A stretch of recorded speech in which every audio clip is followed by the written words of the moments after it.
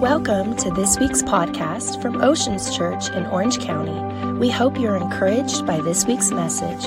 For more information, please visit our website at theoceanschurch.com. Today, I want to talk to you about hunger a little bit. I want to talk to you about how appetite determines our direction. And my title for today is I want to talk to you for the next 35 minutes on the idea of being power hungry. Say it with me, power hungry. I know it's a little bit of a scandalous title in the light of what's going on in the world. And some of you might be trying to write a blog from your mom's basement about the heresy of the title. But before you do that, come on, give me a second. I did it by design to get your attention. That's my job. Say it with me, power hungry. And I'm going to explain to you today, the next few moments, why I believe as Christians we should be hungry for God's power. So if you're new today, Acts chapter 4, I'm going to read these 20 verses. I'm going to pray. I'm going to tell a couple stories. I try to give some candy to accommodate the medicine of God's word called humor. And so I'll tell a couple jokes. If you laugh, that's great. If you don't, we'll keep praying for you. Kidding. But we're going to have a good time this morning. And I want to just, again, talk about in this hour that we're living in, I do believe that the church needs God now more than it's ever needed him. C.S. Lewis says that God whispers to us in our pleasure, but he shouts to us in our pain. And I believe that God is shouting to his people today if we will listen to him. So Acts chapter 4, again, I'm going to read a few verses. If you want to follow along with me, this is really powerful. To give you a summary, can I give you a little summary real quick? Some of you, this is your very first time in church. Like, what is the book of Acts? Well, I would say it's one of the most important books of the Bible. Without the book of Acts, we have no idea what Christianity looks like after the resurrection of Jesus. Matthew, Mark, Luke, and John, right? We have these four guys that followed Jesus for 3.5 years. They saw the miracles of Jesus. They saw the dead rise. They saw wind and waves shut up. They saw food feed 20,000 people from a number 3 at Long John Silver's. They saw a guy that was so eloquent that people forgot they were hungry for 3 days at a time. They went to the greatest seminary that has ever existed. They followed the most powerful human that has ever lived. And somehow, after all the miracles, after all the signs and wonders, they still found a way at the end of 3.5 years to deny him. And then afterwards, he goes to the grave. He comes out of the grave 3 days later, as you know, the story goes. He actually comes on the scene. He hangs out at the Resurrection Retreat Center for 40 days. He shows himself to 500 people. And out of the 500, can you imagine this? Seeing Jesus come out of the grave. And he tells you one thing, wait in Jerusalem until you receive power. And out of the 500, only 120 make it. Does that boggle on anybody else's mind? I would think if you and me saw someone come out of the grave, hang out for 40 days and be like, hey, I just need you to do one thing. Hang out in the church in Jerusalem until I fill you with power. You'd think there'd be 500 people there. But somehow 280 missed the memo. 120 land there. They have an encounter with the Holy Spirit. It changes them from cowards and doubters into people that were willing to die for their faith. Peter gets up, preaches one of the greatest messages in the Bible. And this is the guy, just remind you, 40-something days earlier, was scared to say he was a Christian in front of a little girl. But somehow he gets up in front of 3,000 people and says, hey, this is who Jesus is. Preaches with such power that 3,000 give their lives to Jesus. Church grows overnight from 0 to 3,000. So 120 turns into 3,000. And then he's going to church a couple days later with his buddy John, which is great to be friends with the guy that's all about love when you cut people's ears off. They're headed to a prayer meeting in Acts chapter 3. They see a guy that has paralysis, that can't walk. He's about 40-something years old. He's never walked. It says that from his mother's womb, he's never walked. But he saw these two guys going to a prayer meeting and goes, hey, you guys got some money? He was expecting something. Which usually, any miracle in the Bible, you will find one commonality. Someone somewhere was expecting. Some of you never experienced the miracles. You've never been around anybody that was expecting anything. Some of you never came to a church that was expecting God to move. Some of you never came to a church that was expecting God to speak. And the reason why this church is special is because every week we got some expectation. Come on, give him a hand clap if you believe it. Hey, you got any money? Peter and John go, hey, we don't have an Escalade. We don't have 27s on it. But what we do have In the name of the Lord Jesus Christ, rise up and walk. He gets up, he walks, and here's the story, is this guy experiences, watch this, say it with me, miracle. Great miracle happens, 5,000 more people get saved, okay? And then this is the pattern of the Bible. Whenever God shows up powerfully, there is always opposition. So the opposition is what we're going to read about. Chapter 4, they get arrested, and they get dragged to the Supreme Court, and it's called the Sanhedrin. So it says this, on the next day it came to pass, after all these events, that the rulers, elders, and scribes, as well as all of these guys, they were Sadducees, they were Pharisees, they were scribes, and they were elders. It lists their names. It says that they ask them, by what power, say it with me, power, by what name, because it's interesting that they saw the miracle, and they knew somehow the miracle was connected to the name of Jesus. What name did you do this miracle? How was this done? Peter was filled with something. Come on, what was he filled with? It says that he was filled with the Holy Spirit, which I want to remind you, we're not in Texas, so we say the Holy Spirit, not just Holy Spirit. Does that make sense? If I could correct someone a little bit. We say the president, not president. President's here today. Come on, the president's here today.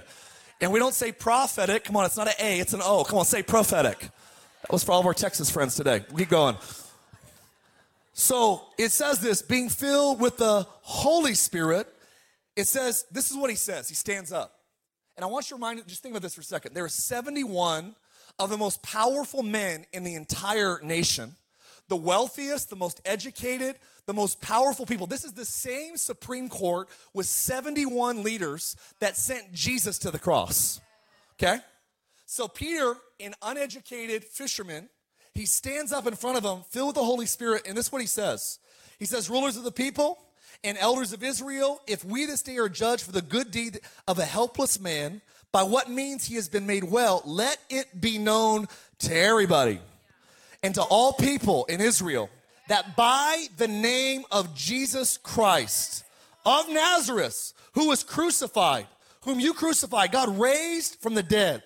By him, this man stands here before everybody whole. This is the stone which was rejected by the builders, which has become the chief cornerstone. Now, there's no salvation in any, this is where it gets bold, there is no salvation saving in any other name under heaven, given among men, by which we're supposed to be saved. Peter says Jesus is not a way, he is the way. Well, that's offensive. I know. Follow me. This is in the Bible. He says, now they saw the boldness of Peter and John, and they perceived, I love this passage, that they were uneducated, untrained. The original Greek says idiots. But they also could tell that they had been with Jesus. That's my life verse right there. And it says that they actually realized all of this, and seeing the man who was born lame standing with them, they couldn't say anything against it. But they commanded them to go aside to the council, and they conferred among themselves, saying to one another, what shall we do? This is a notable miracle that's taken place, and everyone in Jerusalem is talking about it, and we can't deny it. Verse 17, so it will spread no further. Let us severely threaten them from now on to speak to no man in this name. People ask me all the time, when is it okay to disobey governing leaders? Here's the answer. Whenever what they're asking you to do dishonors God. We honor men until they ask us to dishonor God. And I appreciate the American hand clap because we're scared to clap. What do they put us in jail? All of these people were jailbirds. Peter was a jailbird. Paul was a jailbird. I'm not scared to go to jail to tell the truth.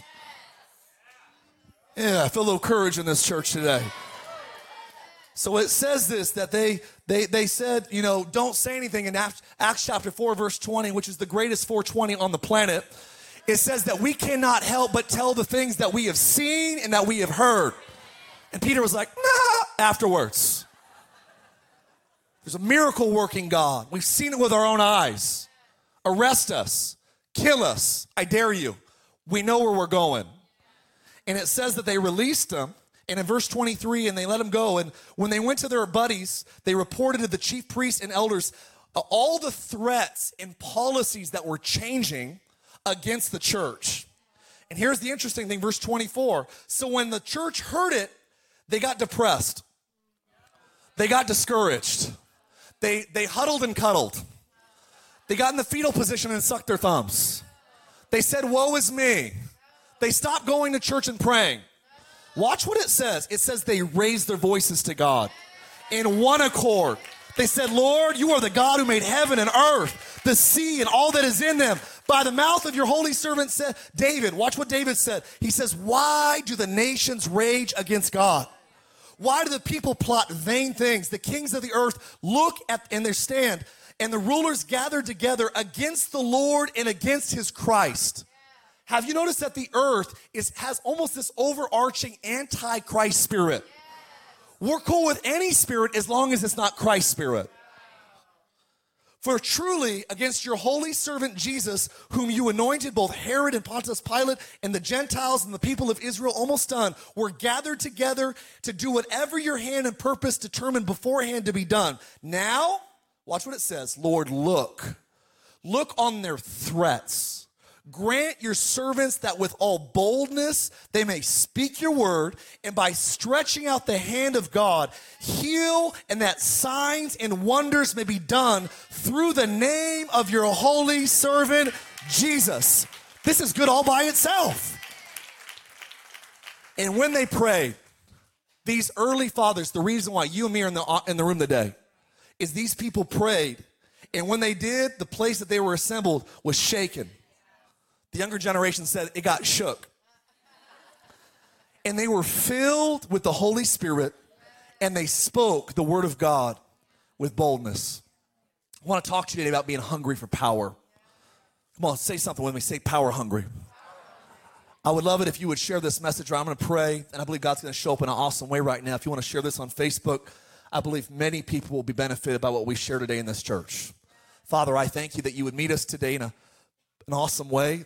I thank you for your sweet presence that gives us the ability to do what we can't do by ourselves. I thank you that, Lord, all power comes from God. I thank you that you are the maker of heaven and earth and everything that dwells on the earth. I thank you that you sit high above White Houses, above prime ministers, above kings and sultans, and that there is no other name under heaven by which we have the opportunity to encounter the God of the heavens. Jesus, we elevate you in this place, and we welcome your Holy Spirit to have preeminence today. God, we love you so much. Do what only you can do in Jesus' name. And everybody said, come on, everybody say it.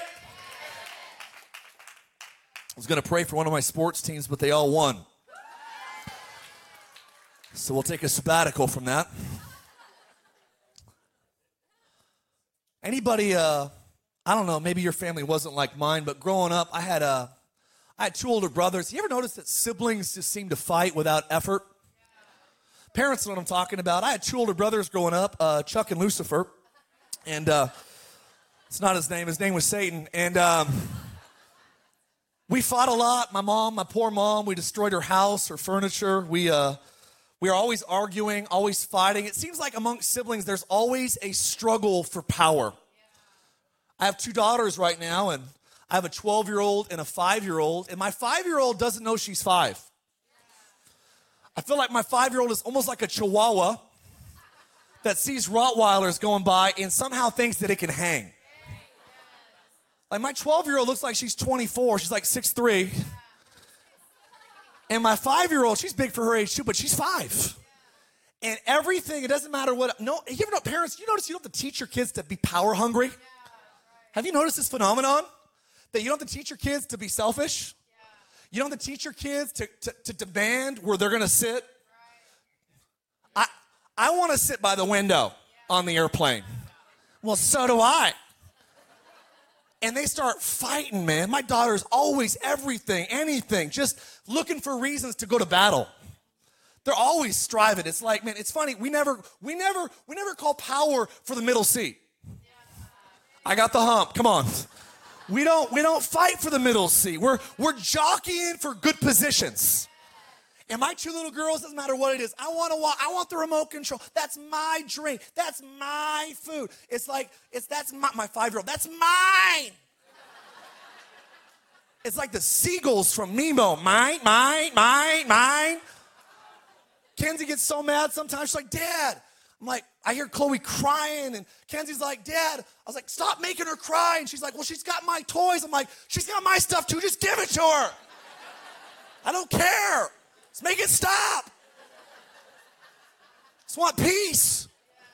There's such a power struggle. And, you know, I walk down to the mailbox in my neighborhood, and I'm getting to that point now that I'm starting to entrust my 12-year-old with power. So I'll look at Chloe, and I'm like, Chloe, I know you're a Rottweiler stuck in a Chihuahua's bobby. But I'm like, listen, your daughter, or your sister's in charge. Daddy's walking to the mailbox. She's in charge while I'm gone. Now, our hope as parents, I hope we can all agree on this, is that when you put one of your kids in charge, your hope is that they would govern like you govern. Doesn't always happen. But the hope would be is that, hey, Kenzie, I need you for a few minutes to not act like a 12-year-old girl, which is unstable. I need you to think like daddy. I need you to love your sister like daddy. Take care of your sister like daddy. I'm entrusting you with power to take care of your sister. And the issue is I believe this is a picture of what God did by sending the Holy Spirit, is he's actually given us power as his kids to actually steward life in this world with the authority of heaven. He wants, the Father gives his kids authority and power, not so that we can hurt people, so we can push them down, so we can be mean-spirited. Some of the meanest people in the world are those that know the scriptures but do not have the Spirit. Friends, you can know the scriptures without the Spirit of God, you get mean. I'm telling you that knowing the Spirit is just, come on, it's right there with, man, I know the Bible, but I know the Spirit of the Bible. Paul said you could have all revelation, all knowledge, all wisdom. You could have faith that moves mountains. You could prophesy people's phone numbers and social security numbers. He says if you ain't got love, you ain't nothing. And we live in an era with very gifted people, but we got some mean people in the church. Say with me, power. I believe that God's desire is to actually entrust power to his kids so they can steward the earth the way that God wants the earth to be stewarded. You know why God sent the Holy Spirit? I'll tell you why. It's because he wants the church to have power. You know why he sent the Holy Spirit? He sent the Holy Spirit because he wants the church to be ready for the second coming of Jesus. Now, I'll get quiet in here because you're like, this guy is way too young to be preaching about the second coming of Jesus. I thought you had to be like 75 and almost retired. I want you to know that he is coming back one day. The day will come that the sky will split. He's not coming back with a diaper and a harp. He's coming back on a horse with fire in his eyes and hair like wool and a tattoo on his thigh that says the word of God. Come on, somebody. We don't serve a losing God. We serve a winning God. And I promise you, we might be living apathetic lives, but he will return one day. And he gave us the Holy Spirit so he doesn't return for some toothless church. He's coming back for a church that has some power. You can write this in your notes, but he's not coming back for a church that's weaker than the one that he left. He's coming back for a powerful body. Ephesians says a bride without spot and without wrinkle. People say he can come back any day. I don't think he's coming back right now. Why? Because I see a bunch of spots. I see a bunch of wrinkles. Somebody needs to grab a holy iron out and start getting them out of the church. I am convinced that God wants us to know that he is a power-working, powerful God. And if you believe it, can I get an amen? Power belongs to God. Many people, they get so frustrated, and I've seen many people lose their faith because they try to live the life of Jesus without the Spirit of Jesus. I'll be very honest with you that you can talk about the death, burial, and resurrection of Jesus, and most people track with you. Because the truth is, that's a little bit easier for us to understand. I read one scholar that said it this way. He says, receiving the unseen is not easy. Most Christians find the cross of Christ easier to accept than the Spirit of Christ. He said, Good Friday makes more sense to most people than Pentecost. Christ, our substitute, Jesus taking our place, the Savior paying for our sins. These are astounding, yet embraceable concepts. They fall into the area of transaction and substitution, familiar territory for all of us. But the Holy Spirit those discussions lead us into the realm of the supernatural and the unseen. We grow quickly quiet and cautious, fearing what we cannot explain or see. Why are so many people intimidated by the Holy Spirit? I believe it's because he's misunderstood.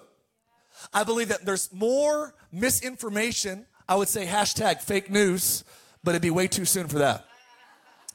I believe there is more misinformation about the Holy Spirit than maybe anybody else on the earth.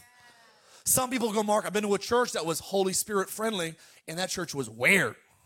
I want you to know there are probably a lot of weird people in that church, but they would be completely weird without the Holy Spirit. Can I get an amen? Who's ever met a weird Christian that was full of the Holy Spirit? Yeah, raise your hand so we're not suspicious of you. Okay? So here's the truth, is that the Holy Spirit is not bad. He's not weird. He's a person, not a force. He's not some Jedi force. The force is strong in this young Padawan. This is not who he is. He is a person. He was there at creation. He's omniscient. He's omnipresent. He hovered over the waters. He was at the beginning of creation, and he was at the beginning of the church. Jesus came quietly in the middle of the night, and the Holy Spirit came loudly in the middle of the prayer meeting. The Holy Spirit is the part of God that gave Jesus power. I tell people that if you want to play the piano like Beethoven, you got to have the spirit of Beethoven. That if you want to paint like Michelangelo, you got to have the spirit of Michelangelo. If you want to create phones like Steve Jobs, you got to have the spirit of Steve Jobs. And if you want to live like Jesus, come on somebody, you got to have the spirit. That's all right. If I can't get a Pentecostal hand clap, I'll take a Baptist head nod in here. You give me a Presbyterian eyebrow raise or a Latter-day Saint deep breath. Oh, no, it's one of those faith churches. What's our alternative? Oh, good. We're like in one of those safe doubt preaching churches. They're not preaching anything to believe for in here. We call ourselves believers, but we ain't believing for nothing. Listen, we're believers. What do you believe in? I believe in a God that fills us today. Do you know that Christianity is different than any other world religion? That we believe that our God fills our bodies. You know, in the antiquity world, the world of antiquity, the most holy place on the globe was the temple. And Paul comes on the scene and has the audacity to categorize human, frail, failed bodies as the most holy place on the earth. Vessels for the living God. Temples of the living God. He says you were bought at a price. You are no longer your own. You are vessels and temples of the Holy Spirit. Pretty audacious statement. Pretty audacious comment. People say, Mark, well, isn't the world going to hell? Isn't America going to keep getting worse and worse? I had a family member this week go, Mark, he's like, well, I don't know what everyone's freaked out about. I think the church he's like, I'm not a scholar, but don't Christians know that things are going to get worse before he comes back?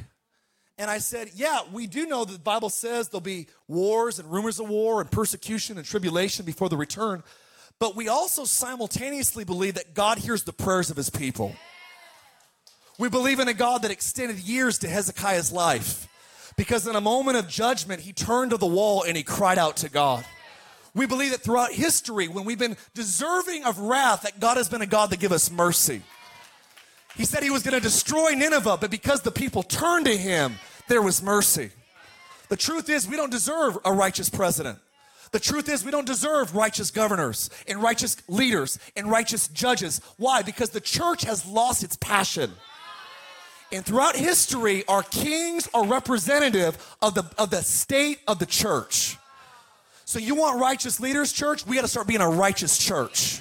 When the church gets on fire, righteous leaders begin to rise.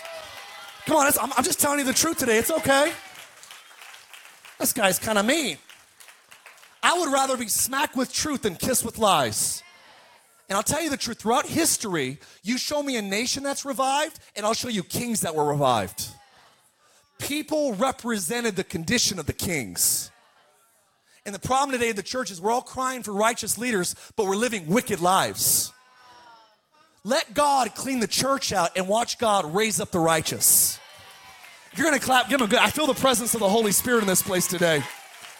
I feel a little bit of boldness in here today.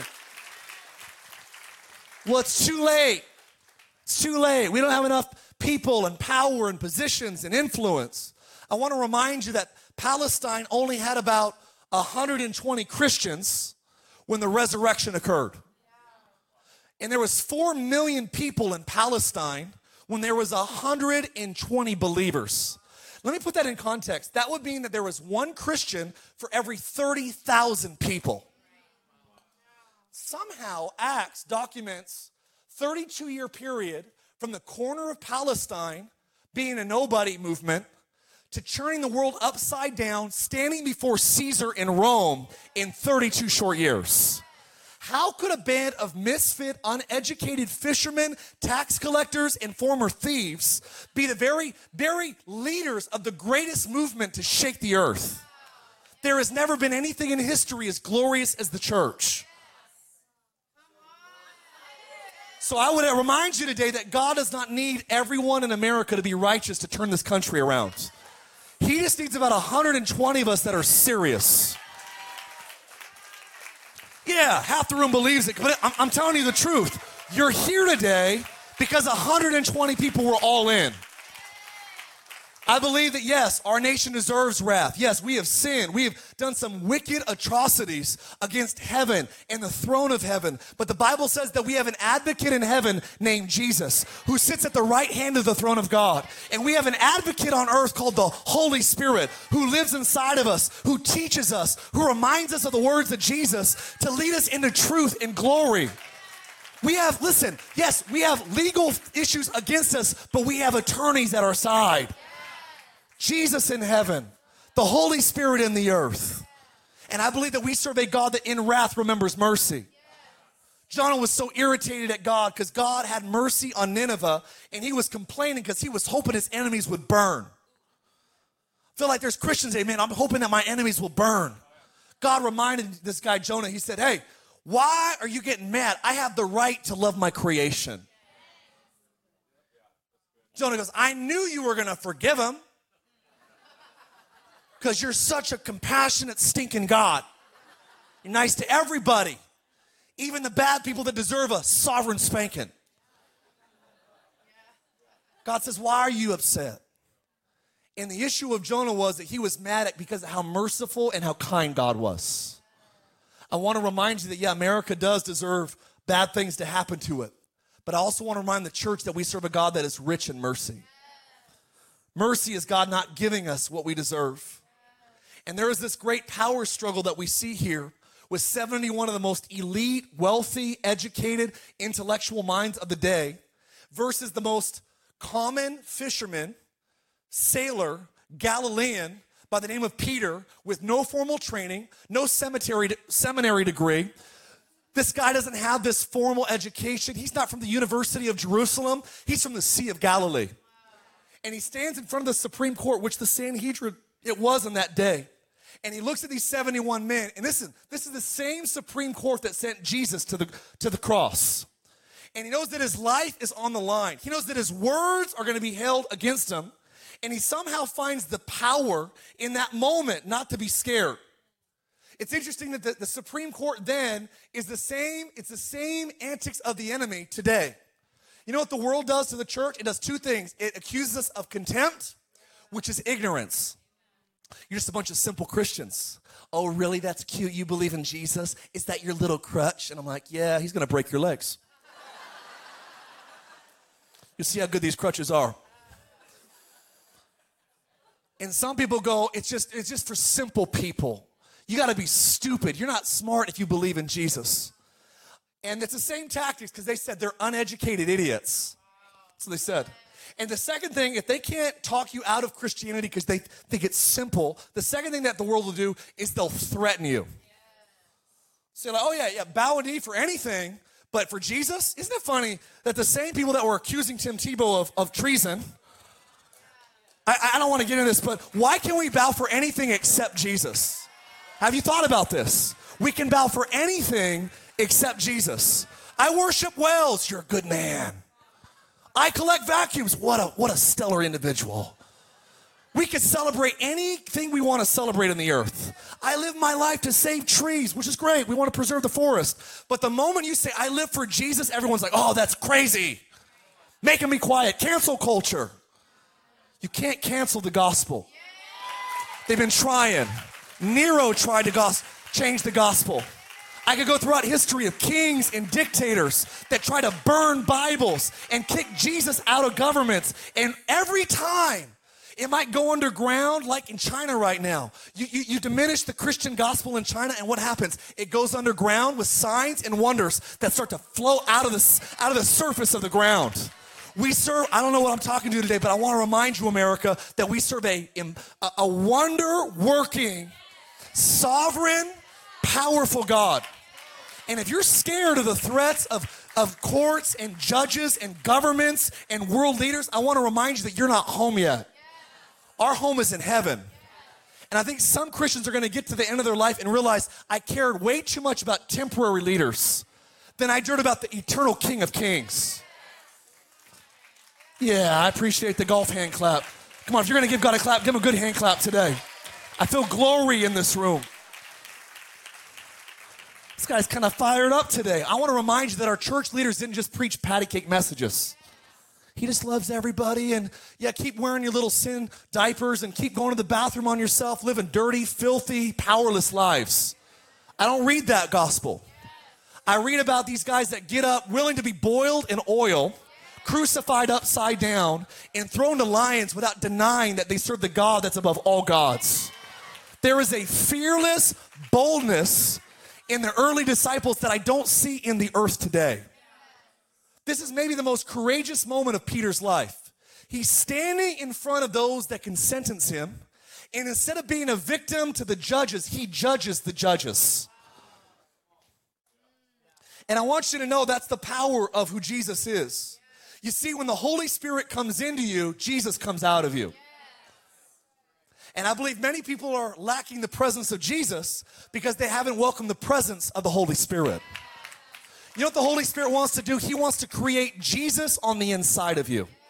He wants to give you the appetites of God.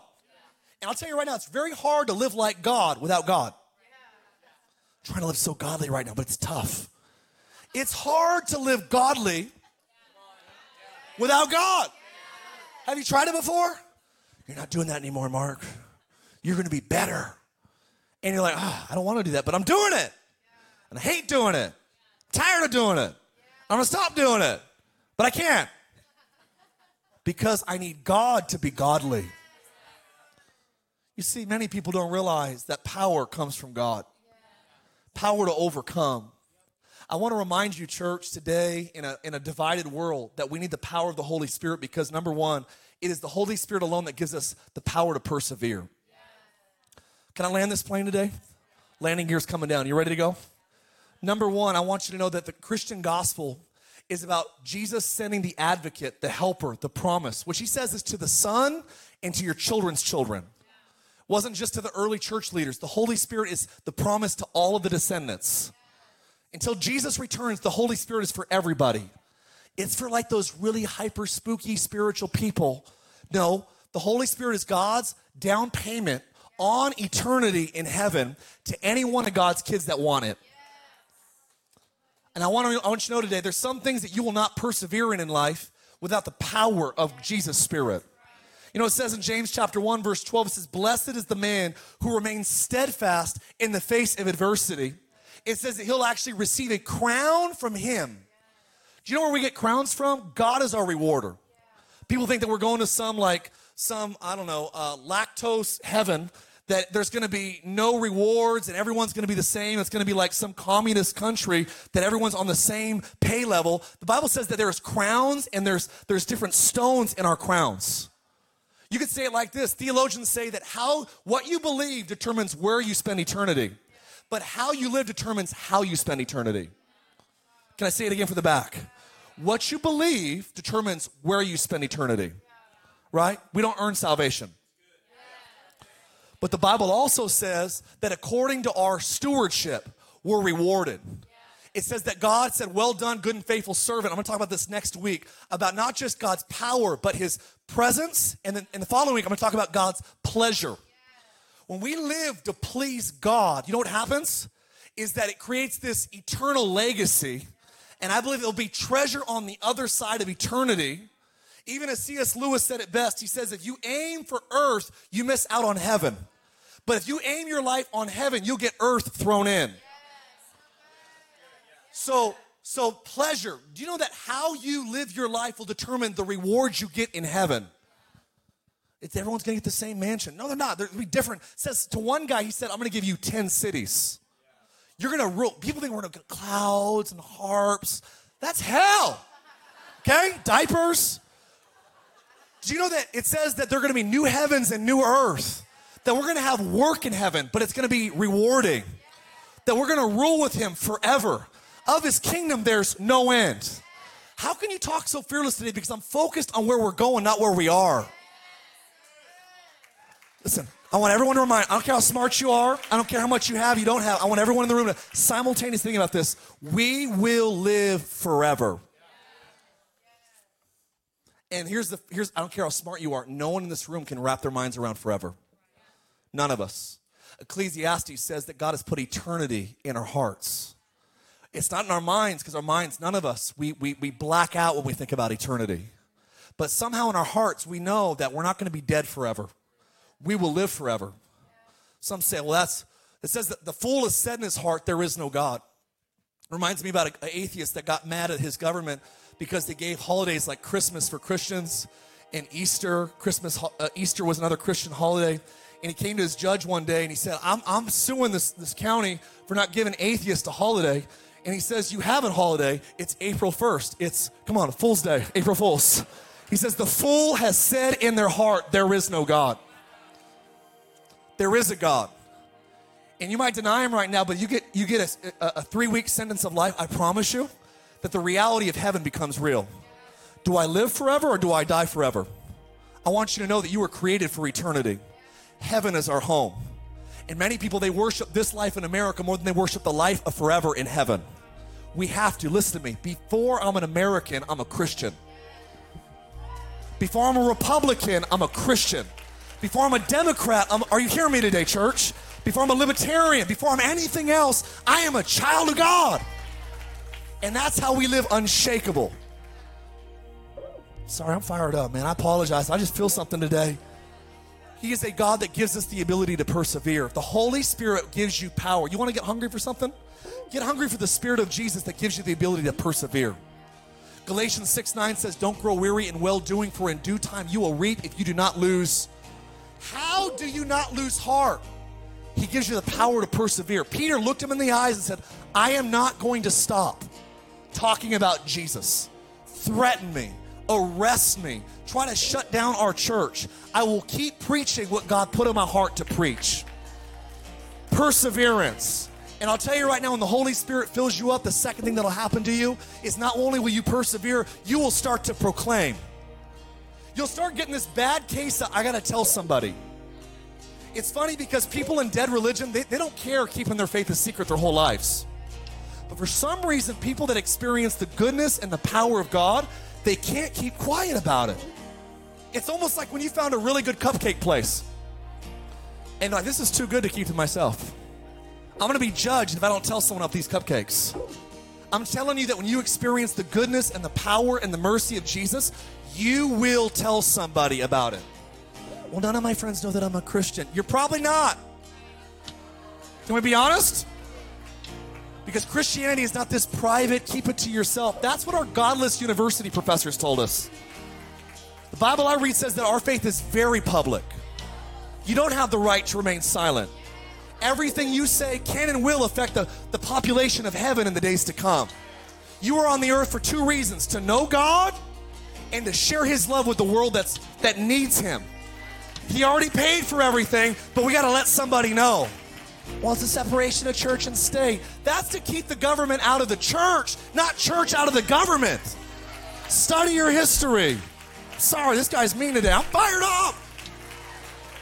Tired of getting picked on. Tired of the church being accused of not having strength and focus and power. The Bible says that God's church is the head and not the tail. Why are we following culture instead of leading it? I believe the greatest CEOs are coming out of the church. Greatest educators coming out of the church. Greatest songwriters, come on, out of the church.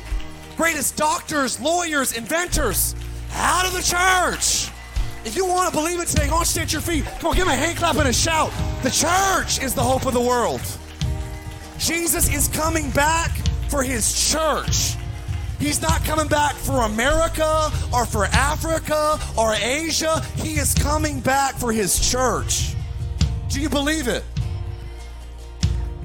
Dating my outline. I'm married to the Holy Spirit. Is that all right?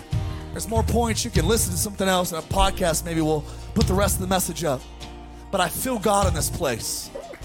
And I want you to know, church, that we will be Oceans, mark my words, we will be a church that regardless of what happens in America and whatever happens and policies are made in California, we will serve and we will honor our leaders. We'll pray for whoever wins the elections. We're going to pray for them. I've prayed for Democrats, I've prayed for Republicans, and I will continue. And everyone said, but mark my words, we will never honor man at the expense of dishonoring God.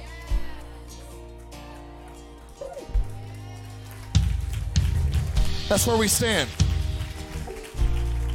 Because we're going to be proclaimers. Acts 1:8, you shall receive power when the Holy Spirit comes on you. You know where perseverance comes from? The Holy Spirit. You know where proclaiming comes from? It comes from the Holy Spirit. You know where purity comes from? It comes from the Holy Spirit. Did you know that one of the things the Holy Spirit likes to do is make people holy? We got a bunch of Christians that are just as dysfunctional as people that don't know God. Let the Holy Spirit come into your life and clean you up. Well, I've always been angry. I've always been a pervert. I've always been mean. I've always been a jerk. Guess what? The Holy Spirit came to actually, if you let him in, he'll change your appetites. Well, I'm an old dog. I can't learn new tricks. Listen, the Holy Spirit likes old dogs. Changes old dogs. And I want you to know that I don't care if you're young or you're old, the Holy Spirit will purify you if you let him in. He'll prepare you for what's to come. And the Holy Spirit will teach you how to pray. You know what prayer is? Really simple. It's an awareness of God. One scholar said it's the uninterrupted awareness of God. When you're aware of Jesus all the time in the Holy Spirit, when you're in your car by yourself, you realize you're not in your car by yourself. When you're in the presence of the Holy Spirit, you realize I can be talking to my friend Sam or my friend Ben or my friend Steve and simultaneously be having a second conversation. God, I know what I'm saying to them, but what are you saying to me to say to them? Prayer, when you get filled with the Holy Spirit, is the uninterrupted awareness of God. I sense him in this place. I just want you to know my conviction is if he's real and alive, which I know he is, I think we have to preach like he is. Some of you think, man, you're kind of preaching like definitively today. Like there's a right way and a wrong way. That's exactly what I'm saying. I'm saying that Jesus himself, he can only be one of three things. He is the Son of God, he is a lunatic, or he is the greatest deceiver that ever lived. There is no fourth option. So here's the deal. Is he crazy? Is he a deceiver? Or is he who he says he is? And if he is who he says he is, will we live like he's God? Will we worship him like he's God? Will we let him make us hungry for the things of God more than the things of this earth?